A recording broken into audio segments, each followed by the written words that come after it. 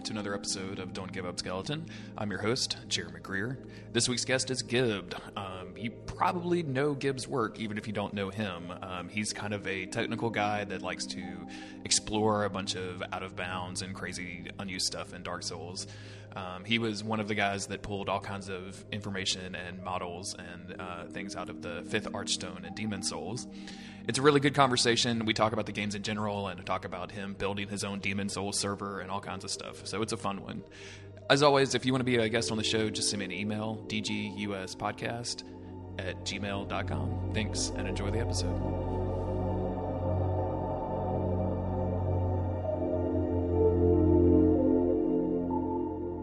This was years ago, and I don't even remember what it was about. I was hanging out in the Frumgoons IRC room. Mm-hmm. And something Dark Souls related had come out, and I copied it from the IRC and posted it in the Something Awful thread, and was like, and I think I even said like some dude named Rick on the IRC said this and this and this and this, and you came along in the thread and were like, yeah, that was me, and I was like, oh, okay, cool. Yeah. I didn't know those were the same person. So yeah, that's all good. Anyway, so can you tell me about like the first time you played a Souls game? I actually saw Demon Souls, like there was a post on Something Awful about it, and I actually saw it like early on before the Western release. So there was I remember there being GIFs of it in the thread, and it was like, that's awesome, and I got to import that, and I imported it, and things went on from there. Nice. Yep. What kind of video games were you playing back then? Well, I've always been very much into action and RPG style games, and it seemed to resonate with me from what I saw, and that's what got me interested. Was it like hard? Like the games have now got this huge reputation for being when super I first started playing, yes, it was probably one of the most difficult games I'd played in a long time. And it was very refreshing. I know a lot of people say that as well. What do you think? Because when I first started playing Demon Souls, like I played it for 45 minutes and then just turned it off. Like I got so frustrated with it, I quit. Did you have a stopping point, or was it like, were you just like so taken with it that you just kept going? It was definitely one of those things where it took a while to get into it. I did keep at it for the longest time. I remember getting it. It took like maybe a month to get to me after I imported it. So I was very excited to play, and I didn't want to give up on it. Nice. So you went in full steam ahead. That's what I'm hearing. Yep. Do you remember what kind of like build that you went for, or ended up with? Rather, you probably weren't going for anything specific. Well, this was before any like information or anything. I just went into it blind. I'm pretty sure I started with the Knight class. And that was before I knew that the class didn't really matter, just the initial stats and everything. So that's what I had started with. I do know that it took me quite a while to get through 1-1 up to Phalanx and beat him. Because Phalanx actually destroyed me quite a while until I figured out the whole fire buff mechanics and everything. Yeah, I would imagine with no previous experience and like not having, especially because if I remember correctly, the import copy had an English not soundtrack, but had an English dub, but it was kind of poorly translated. Yeah, it was. Right? Yeah, there were a lot of poorly translated things for that. I actually contributed to the wiki for that when Western release came out for that. Oh, really? Compared the differences and stuff. Yeah. No, it was really. So you've always been part of how improved the translation was when the Western release came out. So even from the beginning, you've been kind of part of the Dark Souls community and discovering things and documenting them for the rest of the community. I want to say that was mostly Demon Souls. For Souls, I didn't really get into that sort of thing until I started with the PC version. Like digging into it. Because I know, but most people probably know you from like the kind of technical stuff that you've done, like the exploring the 5th Archstone creatures and on your Twitch streams and things like that. So, when you were playing Demon Souls for the first time, none of that stuff was You weren't doing any of that stuff back then. Oh no.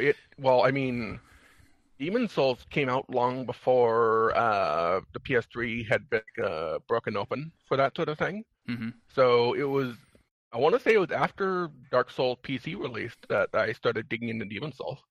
Because oh, really? Okay, I didn't realize it had been that long. Possible, yeah. And a lot of the knowledge that I gained from PC version of Dark Souls is what helped me get into the Demon Souls stuff. Yeah, I was watching Illusory Wall stream a bit of the dev menu or the dev version, I guess. Yeah. Or I guess that's what you would call it. If the PC version that I guess the developers used for Dark Souls 1 that leaked for a while back.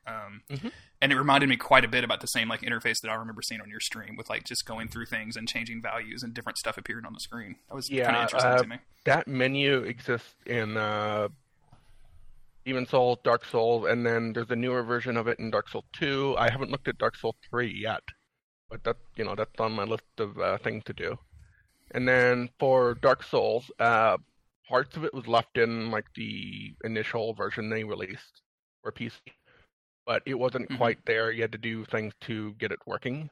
The same thing applied to Demon Souls as well, only more so. I ended up re-implementing a lot of it to get it functional. Really? Do you have if you don't mind me asking, like, do you have a background in all that stuff, like a software development or like low-level hardware programming, or like where does this knowledge come from? Yeah, I've been programming for quite a while, maybe closer 18 to 19 years so far. I've been modding games and getting into that sort of thing for as long as I can remember. That's probably what brought me into programming in the first place. I started digging into Dark Souls after the PC version released pretty much instantly, because that's kind of my thing. I dig into any game that I'm really interested in. Just in general, I got to tinker with things. So, and then from there, I learned a lot about how the Souls engine works, and from that, Demon Souls, once the PS3 had been opened up, so to speak, and that knowledge was very beneficial for restoring the debug menu and learning about the data that was still there. Yeah, that stuff boggles my mind, like seeing you bring all that stuff up and be able to do that. Like, that's just, are you using like developer versions of firmware at that point, or just did the custom firmware for the PS3s that was available at the time like give you those options? Like, I can't even conceive of how that worked. Stuff. Okay, so it was all custom stuff. Were you writing your own firmware or just using the stuff that was out there? I was using the stuff out there. As far as like what I did, my main stuff was modifying the game code to make those changes necessary. And that's basically the gist of it. A lot of the changes that I had to make were to enable the game to actually be able to load those areas, because by default, it requires a lot more memory than what the game is given by default. Okay, that makes sense. Because none of that stuff has been optimized, obviously, since it wasn't in the finished game. Exactly. So it would require a lot more memory. Yeah. Okay, that makes good sense. Man, but the stuff that you pulled out of there was so interesting, and some of it like was genuinely hilarious. Do you still have that archived anywhere, like the Twitch stream? Yeah, it's all archived on my Twitch channel. Okay, cool.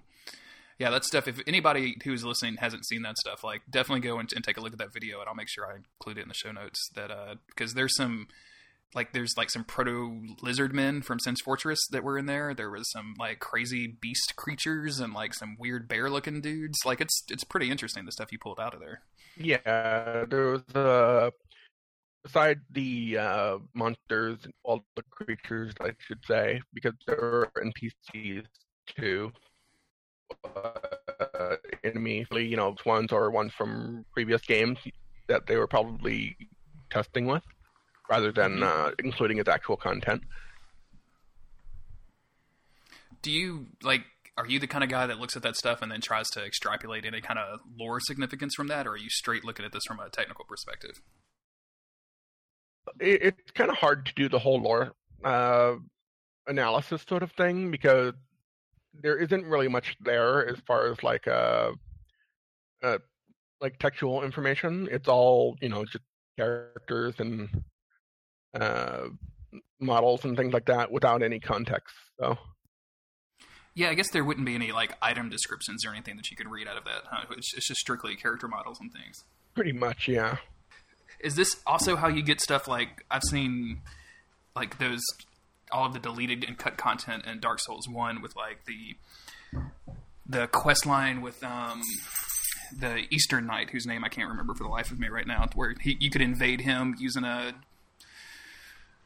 was kind of like that revenge thing like you do with I can't remember anything right now. Jeez.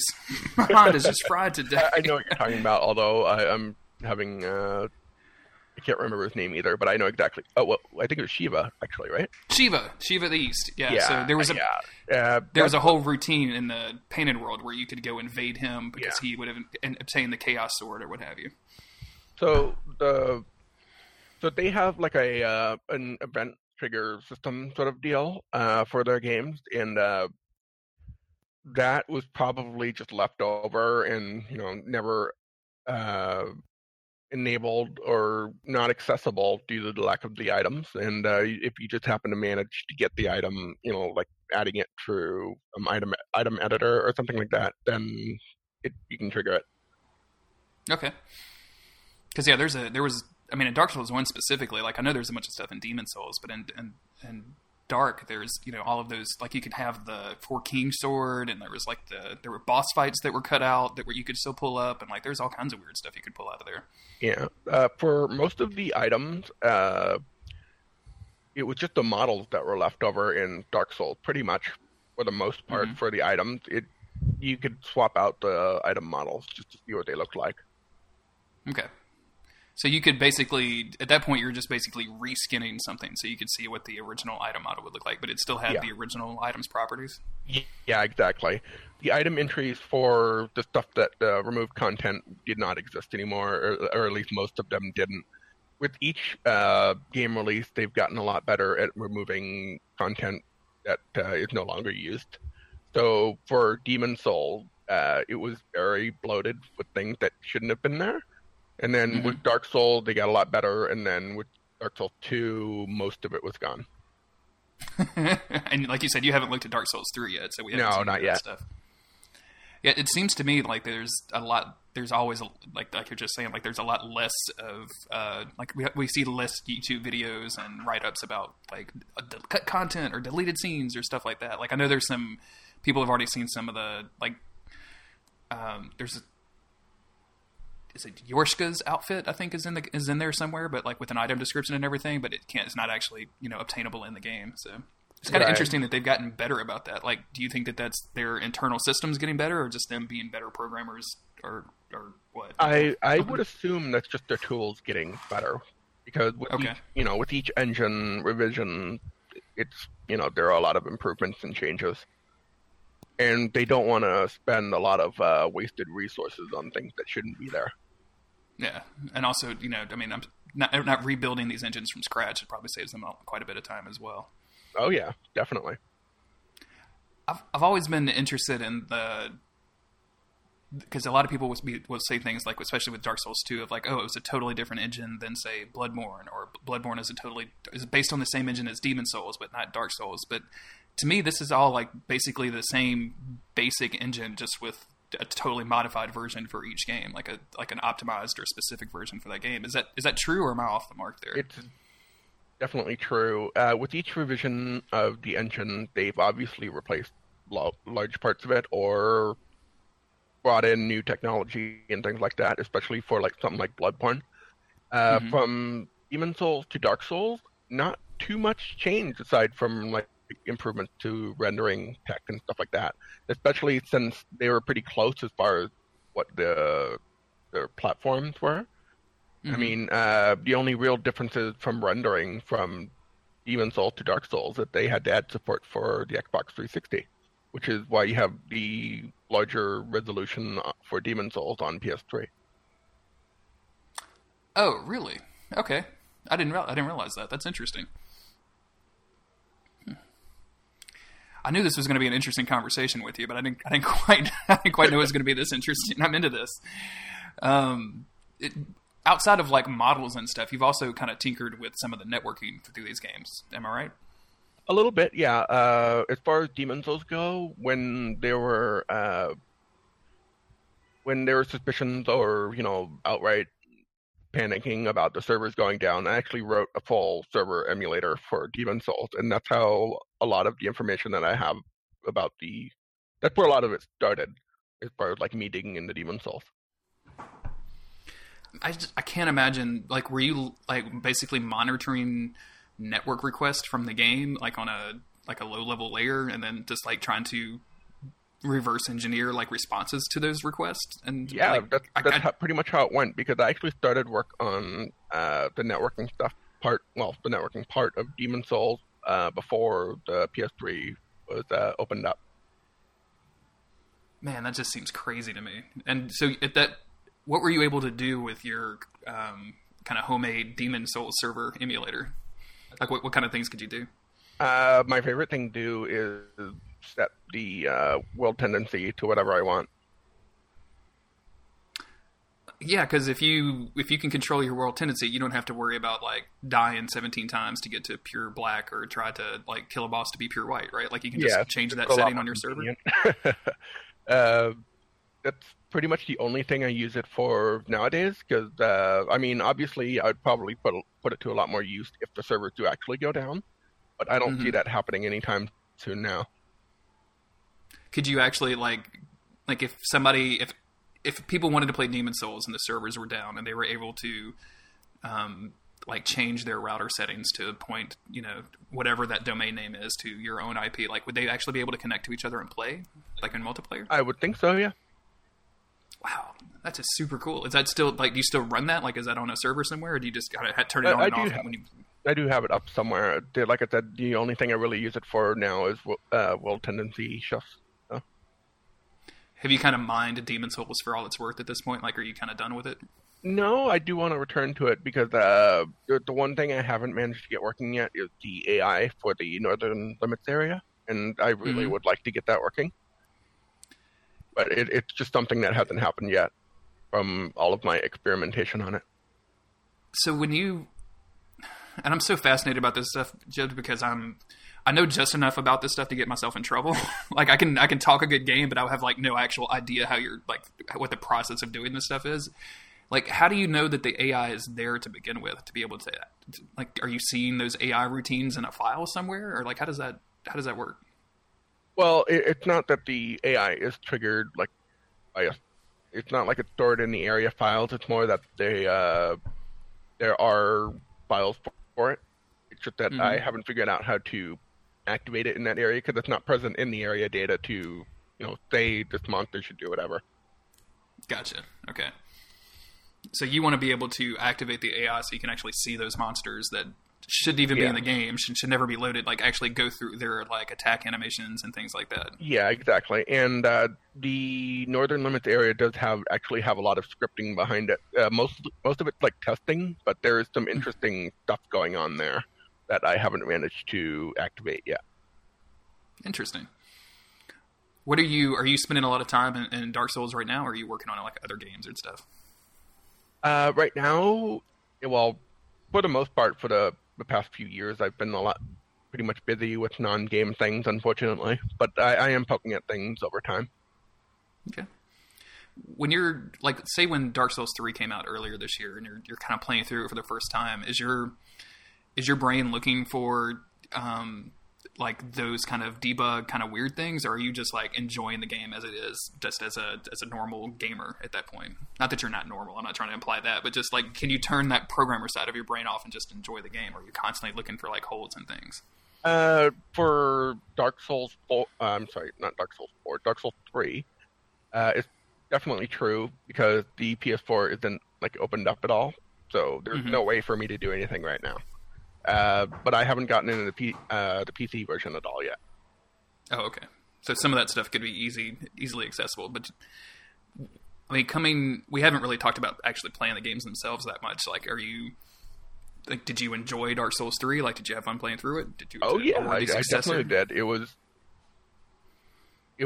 very, I'm not sure the right word to use here. It was very interesting, mostly because I went into it like 99% blind, which is I've done for every game so far.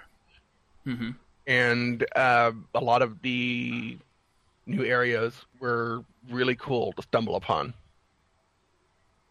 Yeah, and we don't have a spoiler policy here, so anybody listening to this podcast I assume that they've played Dark Souls 3. And as I've said a couple of times on the podcast before, if you're listening to this and you haven't played Dark Souls 3, go play Dark Souls 3. Turn this podcast off. What are you doing?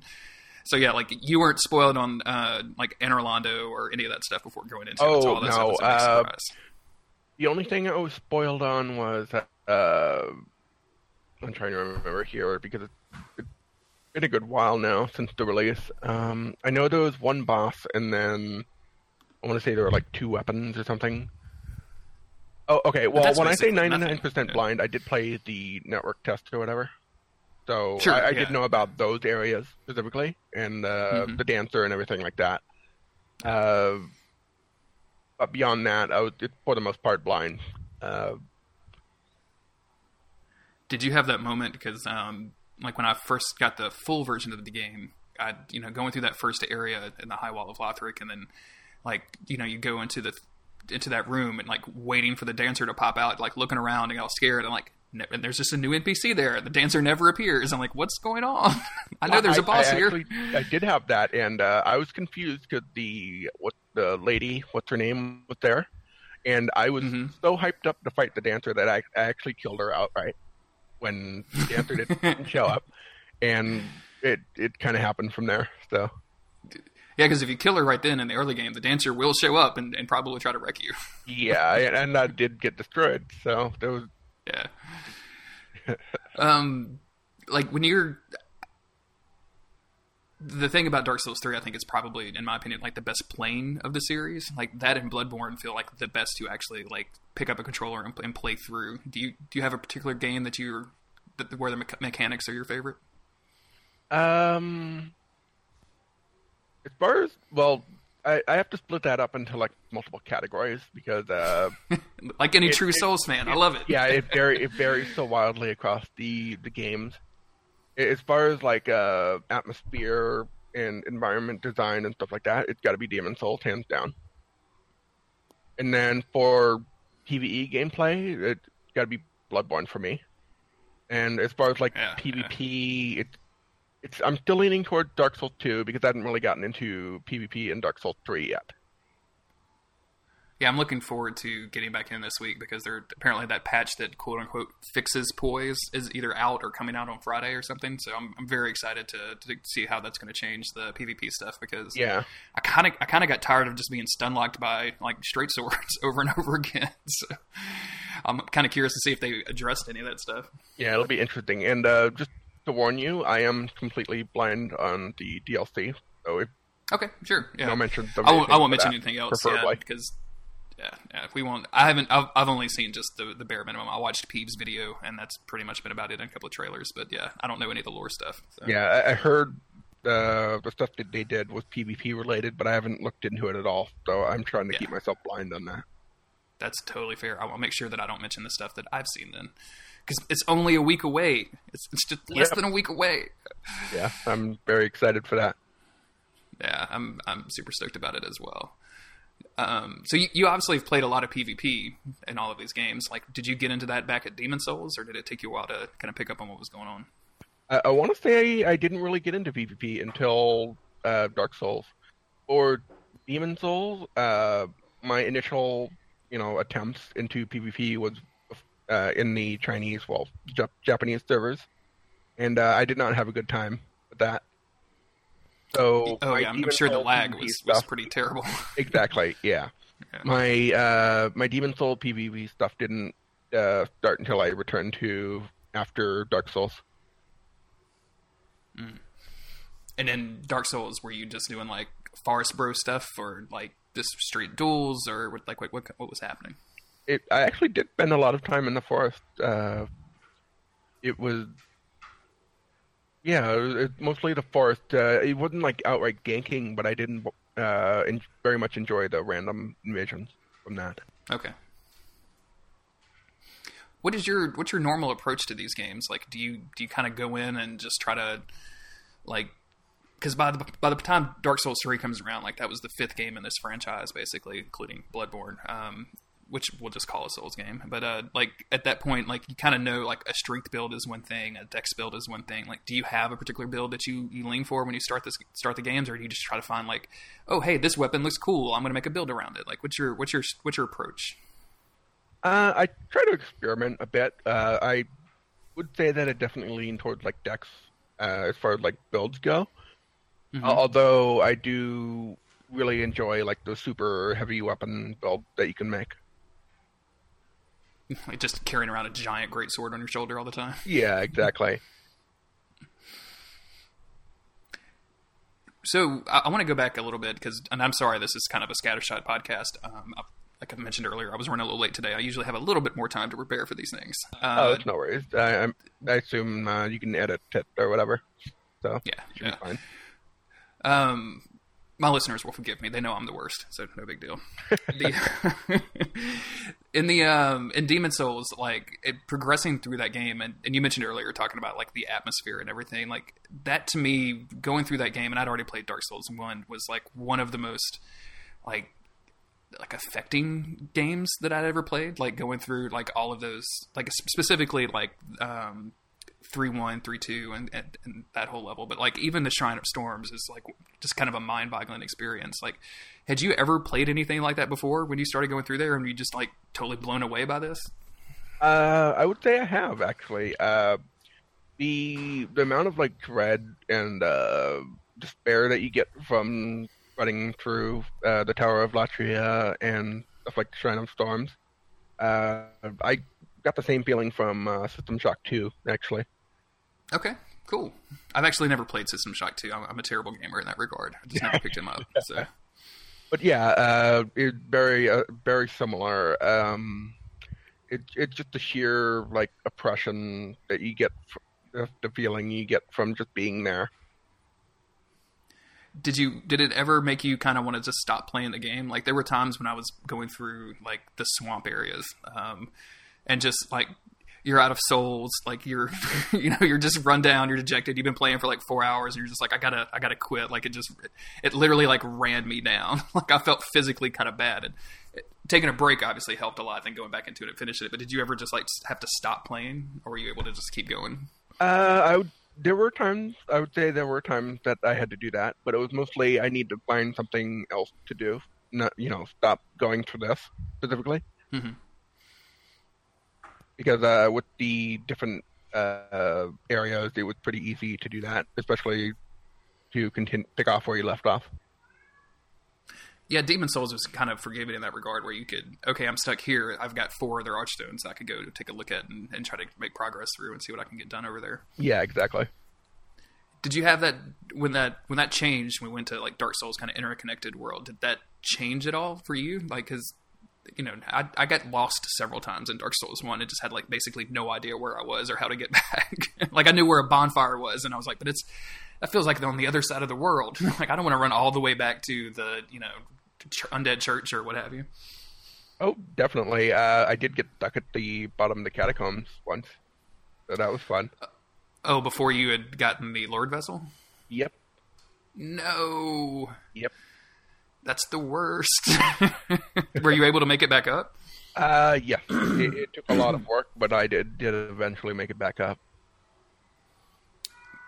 I've never done that before. I've heard quite a few people that have done it, and I just don't know how you could make it like that's such a grueling to get back. Like you went all the way to the fog gate, I'm guessing, to the orange fog gate at the bottom, right? Yeah.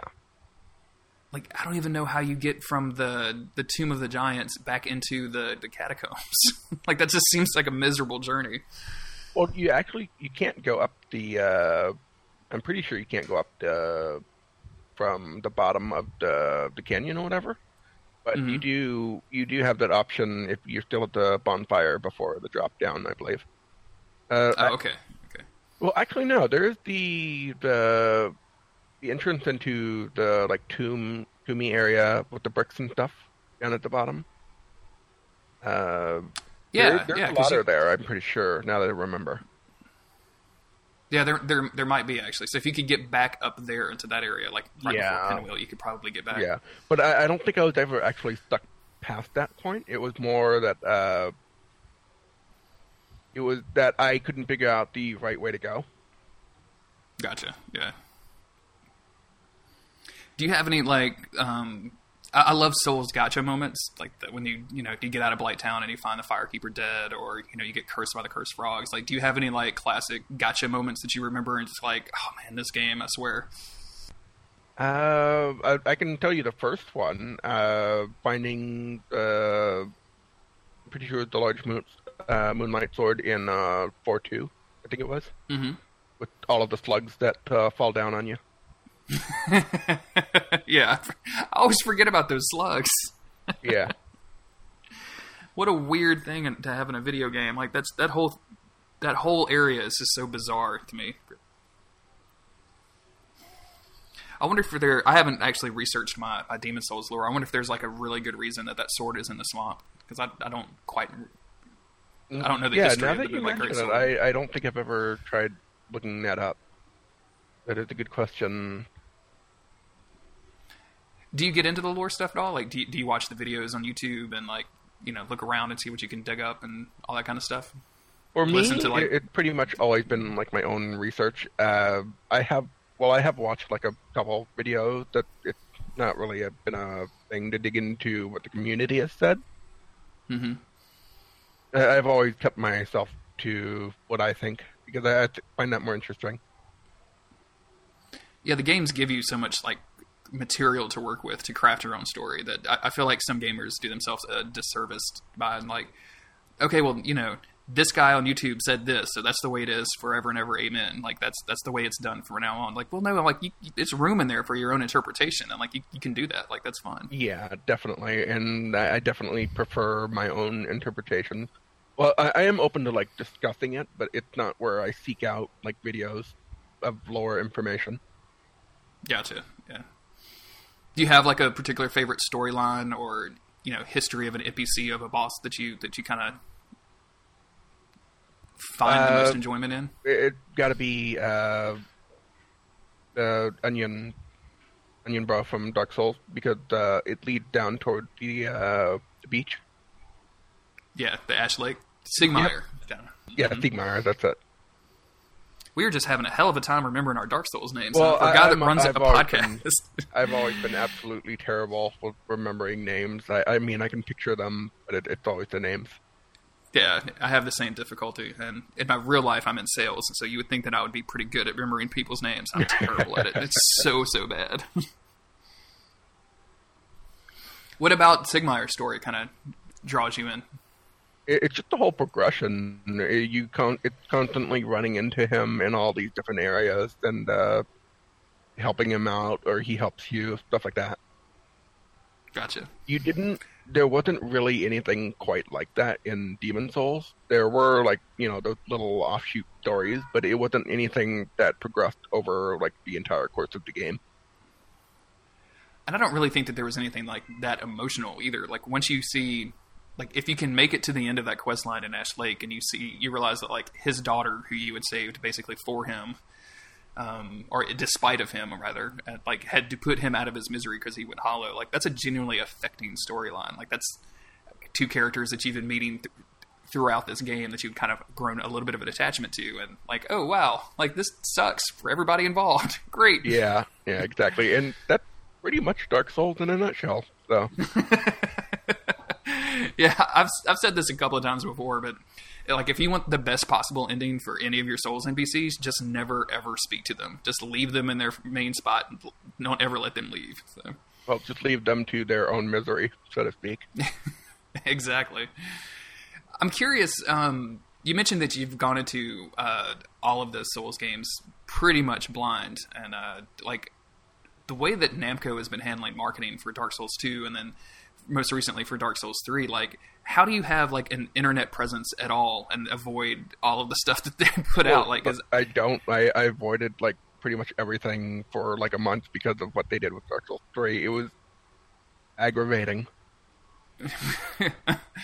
I was doing so well with Dark Souls 3. Like I'd cut myself off from everything, and then one of my friends started streaming something on Twitch, and so I loaded up Twitch, and like there was like a trailer that showed every single boss in the game off, like in that like half-second clips, and I was like, I can't look away. I couldn't even look away fast enough. It was so bad. Yeah. That actually what got me was from Software's. Well, not from it was. I'm pretty sure it was Namco Bandai, but they had tweeted out something for both Bloodborne and Dark Souls 3 that were immediate boss spoilers, and it was the way that they handled that was so poor. I couldn't believe how much access they gave to like people on YouTube, and I'm not trying to. I've always held the opinion that like those guys on YouTube, like that's their job. Like they treat that very seriously. If they have that kind of access, they're going to use that kind of access. I don't begrudge them for that at all. Like that's their livelihood in a lot of cases. But like I could not believe that like a publisher of a game that is kind of known for its discoverability and for its like community engagement, like would just go like, nope, here's like the first 17 hours of the game. Go ahead and put that on YouTube if you want to, 2 months before it's released. It probably has to do a lot with different teams not communicating, because I've heard like about the recent PvP stuff that some guys in Solbrant went to, and then they did a similar event in like Europe or something, but there was a lot less restrictive policy on what you could share. So it could be something like that. I don't know. Yeah, it seems weird. I think like a lot of people like when they discovered Dark Souls 1, like it was such kind of a niche thing. Like it was one of those things where like you felt like you had found Dark Souls. And I'm assuming that like with Demon Souls, it was even larger than that. Like I'm sure like you get playing an imported copy of Demon Souls, you felt like you were one of 5 people in the world or something that were playing that game at the same time. So I think, I think people go ahead. Oh, I would say that when Dark Souls was first announced, I was extremely hyped just because I had played Demon Souls. Oh yeah, because I had an idea of what it actually was. And you were ready for more of that. Like I want more of that immediately. Definitely. I remember being so shocked when the Dark Souls 2 trailer hit. Like I wasn't even watching the whatever awards show that it came out on. I just remember people like, you know, like looking at the Something Awful thread and like, oh my god, there's 400 new posts in the Dark Souls thread. What's going on? And like looking through and like, oh, okay, Dark Souls 2 is announced. That's interesting. Like they just like randomly dropped a trailer with no hint. It was great. I remember seeing. I want to say it was a leaked like trailer thing for Dark Souls where I don't know if you saw it, but you could clearly see that it was recorded off of some kind of event where it was like divided into rectangles or something. Mm-hmm. And I remember seeing the what's his name? The dragon boss in the sewers or whatever. What's his name? Oh, Gaping Dragon. Yeah. Gaping Dragon. Yeah, there was like right at the end. It shows him opening up and like doing the slam attack, and that was so different from what you got in Demon Souls. It was like, wow. Yeah, like how am I even going to approach that as a fight? Like that just looks too big. Yeah, and it was just so surprising compared to what I had played before, and that was just so hyped for it because of that. Yeah. See, I'd mentioned earlier that I bounced off Demons, and it took me a little while, and I think it was one of the Bombcast guys that got me to try Dark, but it was like a couple of months after it had come out, like, and I had like a week off during Christmas or something. So I was like, I'm just going to sit down and play this video game. And then I don't think I stopped playing for like 6 or 7 months, maybe even longer. It could have been like a year. Like I basically just like did nothing but Dark Souls for a long time. Were you the same way? Like, when you started picking up Dark Souls 1, were you just like, that's the only game I'm going to play for the rest of my life, basically? I've had that sort of feeling for pretty much all of the Souls games. Since I started playing Demon Souls. It's very hard to approach other games without thinking about the way the Souls games do things. Yeah, agreed. It's so frustrating when you see games that like come close to approximating it. Like I have this problem with The Witcher 3. Like The Witcher 3 is a really, really great game. I'm not going to take anything away from it, but boy, like being used to Dark Souls really works against you in that combat engine. Like it's not the same, and it's not even trying to be the same, but it feels like it should be because Dark Souls is the best, right? Yeah, exactly. Yeah, that's Dark Souls-itis. It's a real disease. I want to talk a little bit about Bloodborne because I remember watching you on Twitch. Like I was so excited watching you, and I think you were streaming at the time, or maybe this was a recorded video. I was streaming. You're probably talking about the alpha test, aren't you? The alpha test, yeah, the network test. Yeah. Mm-hmm.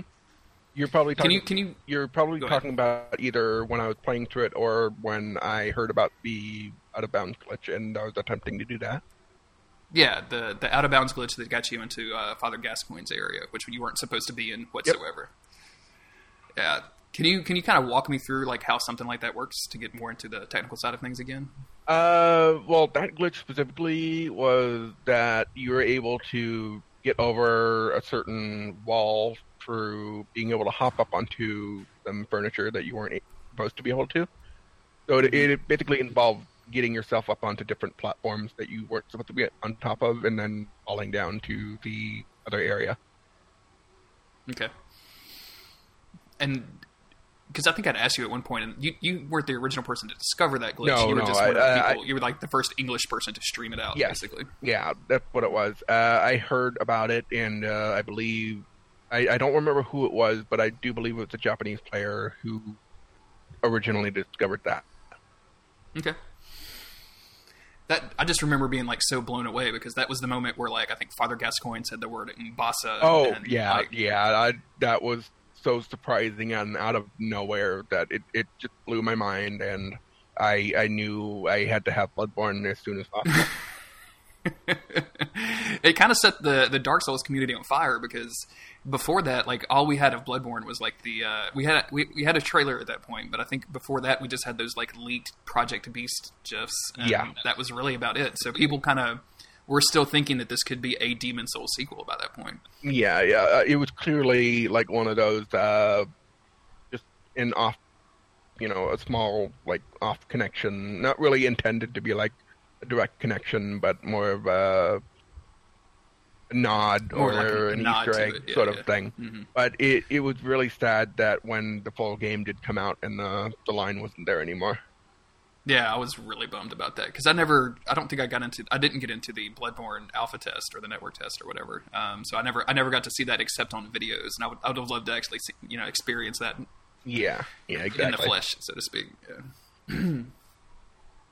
What do you like now that we're kind of done? We're not done with Dark Souls 3 because we've still got a couple of DLC packs to go. But like now that they've come out and specifically said like, "Hey, we're probably done with the Souls games," or at least Miyazaki has said like, "I'm probably done with the Souls games. We're going to do some different stuff." Where would you like to see like From Software go as far as games? Like, because I don't want this style to go away. Like, I want this over-the-shoulder, stamina-based combat to always have a place in video games. But for whatever reason, From Software has kind of proven that they're the only people that can do it right. Like, nobody has come along and kind of done this to the degree that From Software has. But, like, where would you want to see them go with this style of game? With this style of game, definitely something into science fiction. It could be for a future cyberpunk, anything like that. Okay. I would love to see kind of like your some game like that grounded in melee combat in science fiction. Very cool. I heard Austin Walker on the Bonfire Side Chat podcast one time say that he'd want to see like if they did an Armored Core where like you had a mech game and then you got out of the mech and then you're basically Dark Souls on the ground when you weren't in your mech. I thought that sounded really cool. So you could kind of have that combination. Yeah, that would definitely fit the bill for that. And Armored Core is a pretty awesome series on its own. So. Have you played much of that series? Because I have very little experience with it. I started with Armored Core 4, and I've played 4 and 4 Answer. Okay.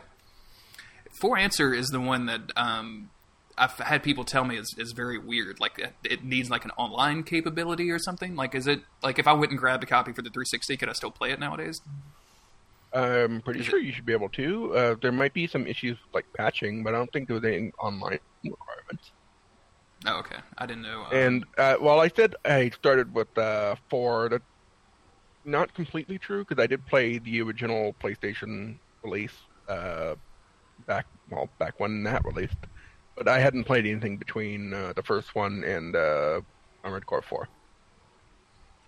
They're pretty dramatically different from the Souls games, though, right? Like, it's a lot of preparation and, like, building up your mech and, like, all of the mech's gear and upgrades and modules and whatnot, right? Yeah, it's not similar at all. I mean, it's definitely a type of game that I do enjoy. It's just vastly different. Okay, yeah.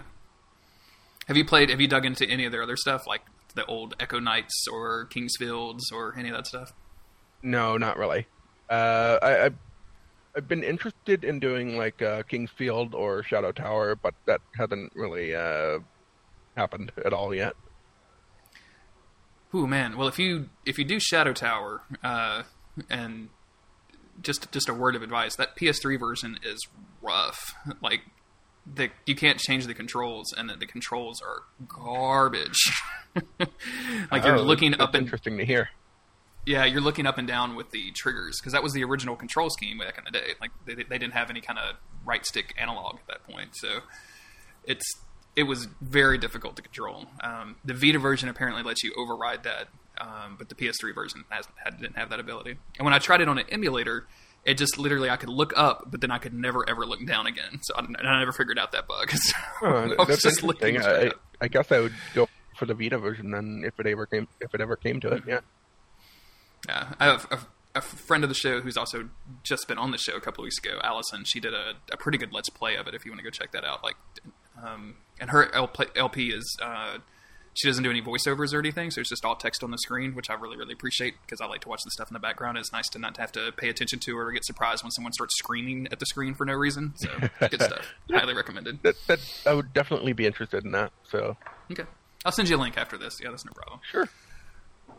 Oh, well, I think that's right at about the time for an episode. Jib, thank you so much for spending the time and coming on with me. I really appreciated it. Oh, I'm sorry. No, let's scratch that because I want to talk to you about one more thing if we can real quick. Sure. No big deal. Right now is a return to, not Lordran. Return to the Nexus? Return to the Nexus event.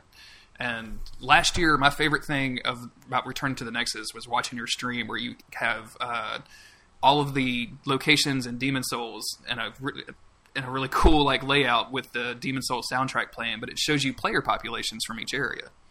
Yep. And you're doing that again this year. Yeah. Like, what wizardry are you using to pull that out? Because that is just so freaking cool to me. Well, there's some information that the server sends that I realized could be used to get a rough estimate of player counts per area, and I've been leveraging that to show that information. Okay. So you're just basically like sniffing network packets to get all that information? Yeah, pretty much. Is any of that stuff possible for any of the other Souls games?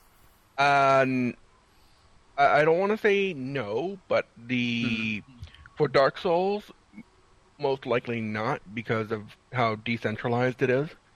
Yeah. Or Dark Souls 2 and I don't remember if Bloodborne had a central server. I want to say it did, but I know it would probably be possible for Dark Souls 2. Dark Souls 3, I don't know because I haven't really looked into it. Yeah, interesting. But everybody should go check that out. I mean, this episode is going to be out by the time you probably shut that down, but I don't know if you do archives of that. And I guess an archive would be pretty dumb because why would you want to see like who's? Yeah, I've never been too worried about that. Yeah. But next year, if you plan on doing it next year... I plan to do it every year until the servers do shut down. So, excellent. Well, again, thank you very much for your time, and I appreciate you coming on the show. Can you tell everybody where to find you on the internet? And feel free to plug anything that you have going on or anything that you want to. The only two places that I really need to plug would be my Twitter and my Twitch channel, and that's just Jib. For both of them. And both are pro follows, I can promise you that. I'm sorry, say that again? I said, and both are pro follows, I can promise you that. Oh.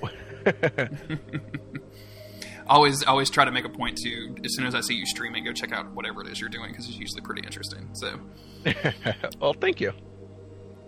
As always, I've been your host, Jeremy Greer. You can find me on Twitter at JGGreer. You can find the podcast on Twitter at DGUS Podcast. If you'd like to come onto the podcast, send me an email, dguspodcast@gmail.com. I have a pretty lengthy guest list right now, but I'd love to get you on, so just send me an email and we can work a time out. Thank you for listening. If you have a few minutes, leave me an iTunes review, or tell a friend about the show, or share it on Tumblr, or do whatever the cool kids are doing. I don't know what it is. Just spread the word of the podcast. It really helps me out. Thanks, and remember, don't give up Skeleton. Cool. That's it. Thank you for having me.